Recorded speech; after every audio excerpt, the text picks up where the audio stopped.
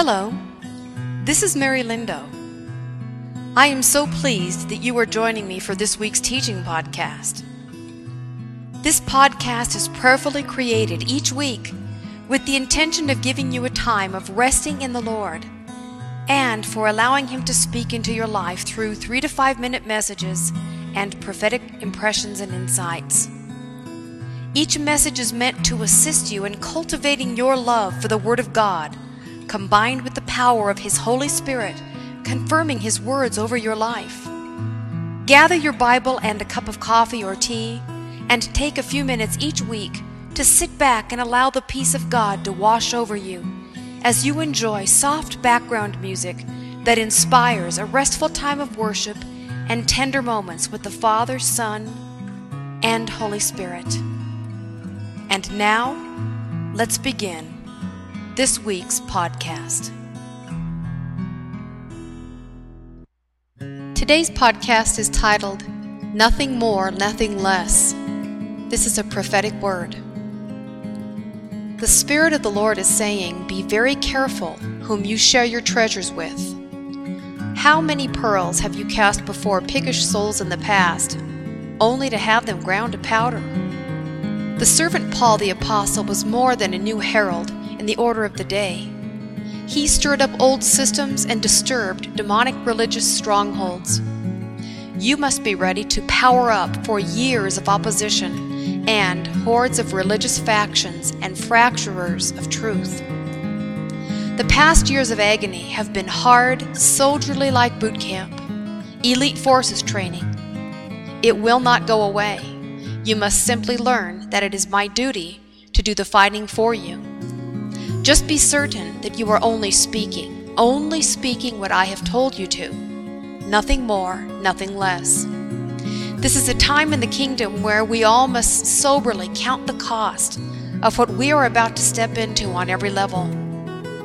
If there is not the peace of the Holy Spirit resting on those whom you are involved with, then don't move into anything until the peace comes.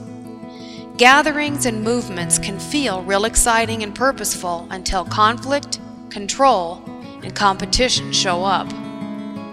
The apostolic and prophetic saints in Acts fasted, ministered to the Lord, and then the Holy Spirit spoke. We have all learned many a painful lesson in the past from experiences of over-planning, programming, and hurrying to help God out. To everything there is a season, a time. Until you have a full green light, don't move. It will keep you from having to backtrack, and it trains in humility. Acquaintance or relationship? Ask yourself the following question. Are you simply an acquaintance, or are you working in relationship with others and those whom you feel are to move into a more kingdom-minded level of spiritual intimacy with? Before I finish with what the Spirit of God would have me share in a final prophetic word, I am impressed to share with you the difference between the two words, acquaintance and relationship. Acquaintance, number 1, somebody who was known slightly rather than intimately. Number 2, knowledge, usually slight, of somebody or something.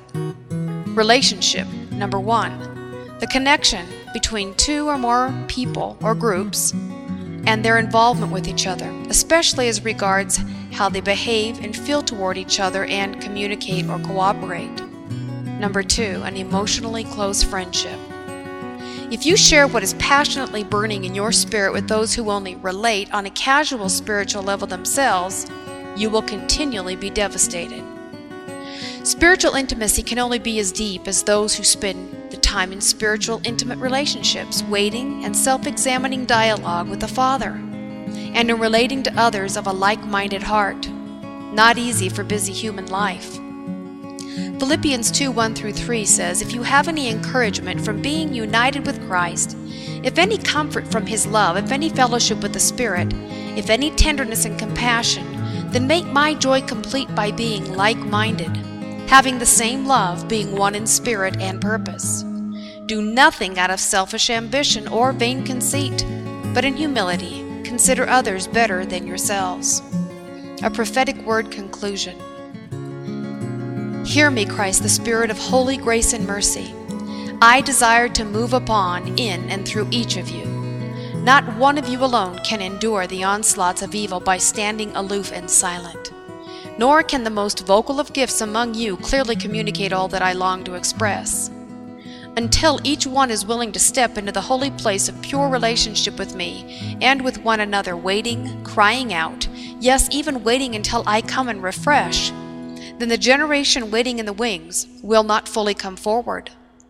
Until it is branded into your spirits that this era in time is for the saving of the lost, the redeeming of the wasted, and the release of the power of my glory, you will be so very, very frustrated by the heaviness that doggedly harasses your soul. What I ordain, I cover. What I command, I give direction to. Be certain that you have heard what I am saying. I am fully aware of the weariness and fatigue you have been experiencing, heavier than anything you can recall from the past.